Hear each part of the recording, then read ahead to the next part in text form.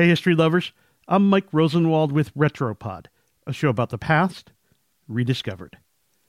Jeff Bezos, the man who owns the newspaper that produces this podcast, recently alleged that the National Enquirer was blackmailing him with some racy photos. Good evening, everyone. As we come on the air in the West, there is breaking news tonight. A stunner from the richest man in the world, Amazon's Jeff Bezos. He's dropping a bombshell against the National Enquirer tonight, accusing its parent company of trying to blackmail him with alleged nude photos.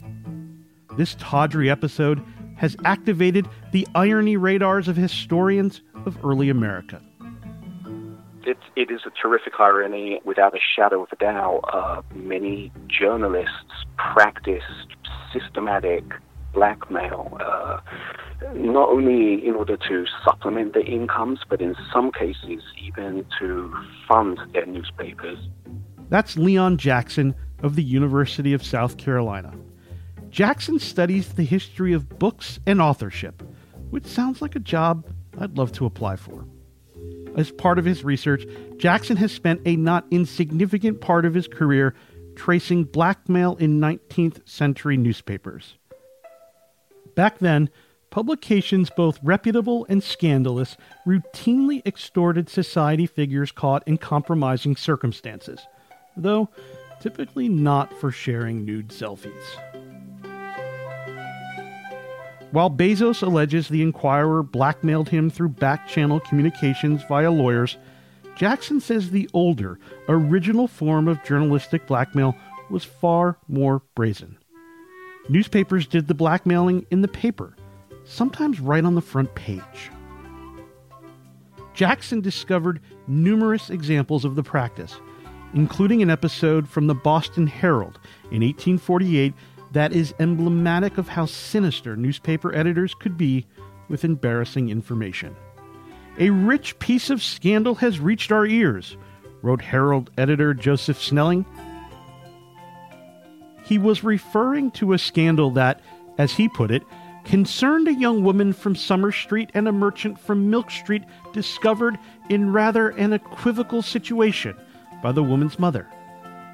"We shall," the editor went on, "notwithstanding the tears of the lovely creature and the earnest implorance of the gentleman, write the history of their amorous affection for each other, and expose their wicked acts to the gaze of a covetous world, if we think justice demands it at our hands."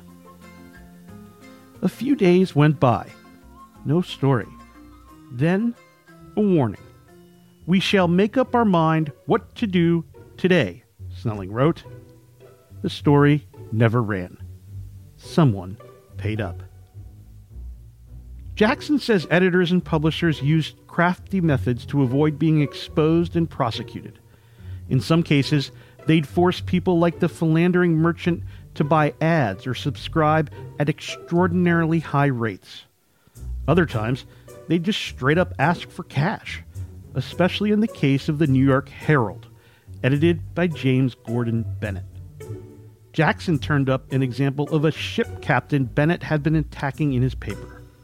One day, the captain was delivered a copy of the paper with a note written in the margin: "Send $20 and it shall be stopped."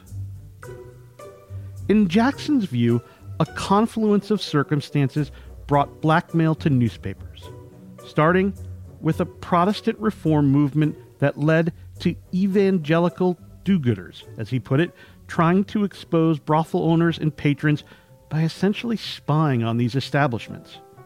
Here's Jackson again. The journalists very quickly caught on to this strategy and started to exploit it themselves. This really was a period of just heightened and sustained exploitative surveillance of one's neighbors. Gossip that didn't used to make it past the town water well was now disseminated not just in local newspapers, but in papers across the country that reprinted juicy news items. Like Bezos, eventually those with the means to do so fought back, such as P.T. Barnum.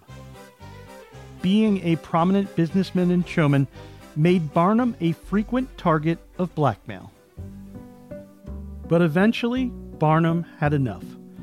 Jackson says Barnum would actually publish the blackmail letters he received. He tried to neutralize his extorters simply by doubling down on the publicity it would afford him and by getting ahead of the narrative. For some reason, that sounds vaguely familiar. I'm Mike Rosenwald. Thanks for listening. For more forgotten stories from history, visit WashingtonPost.com/retropod.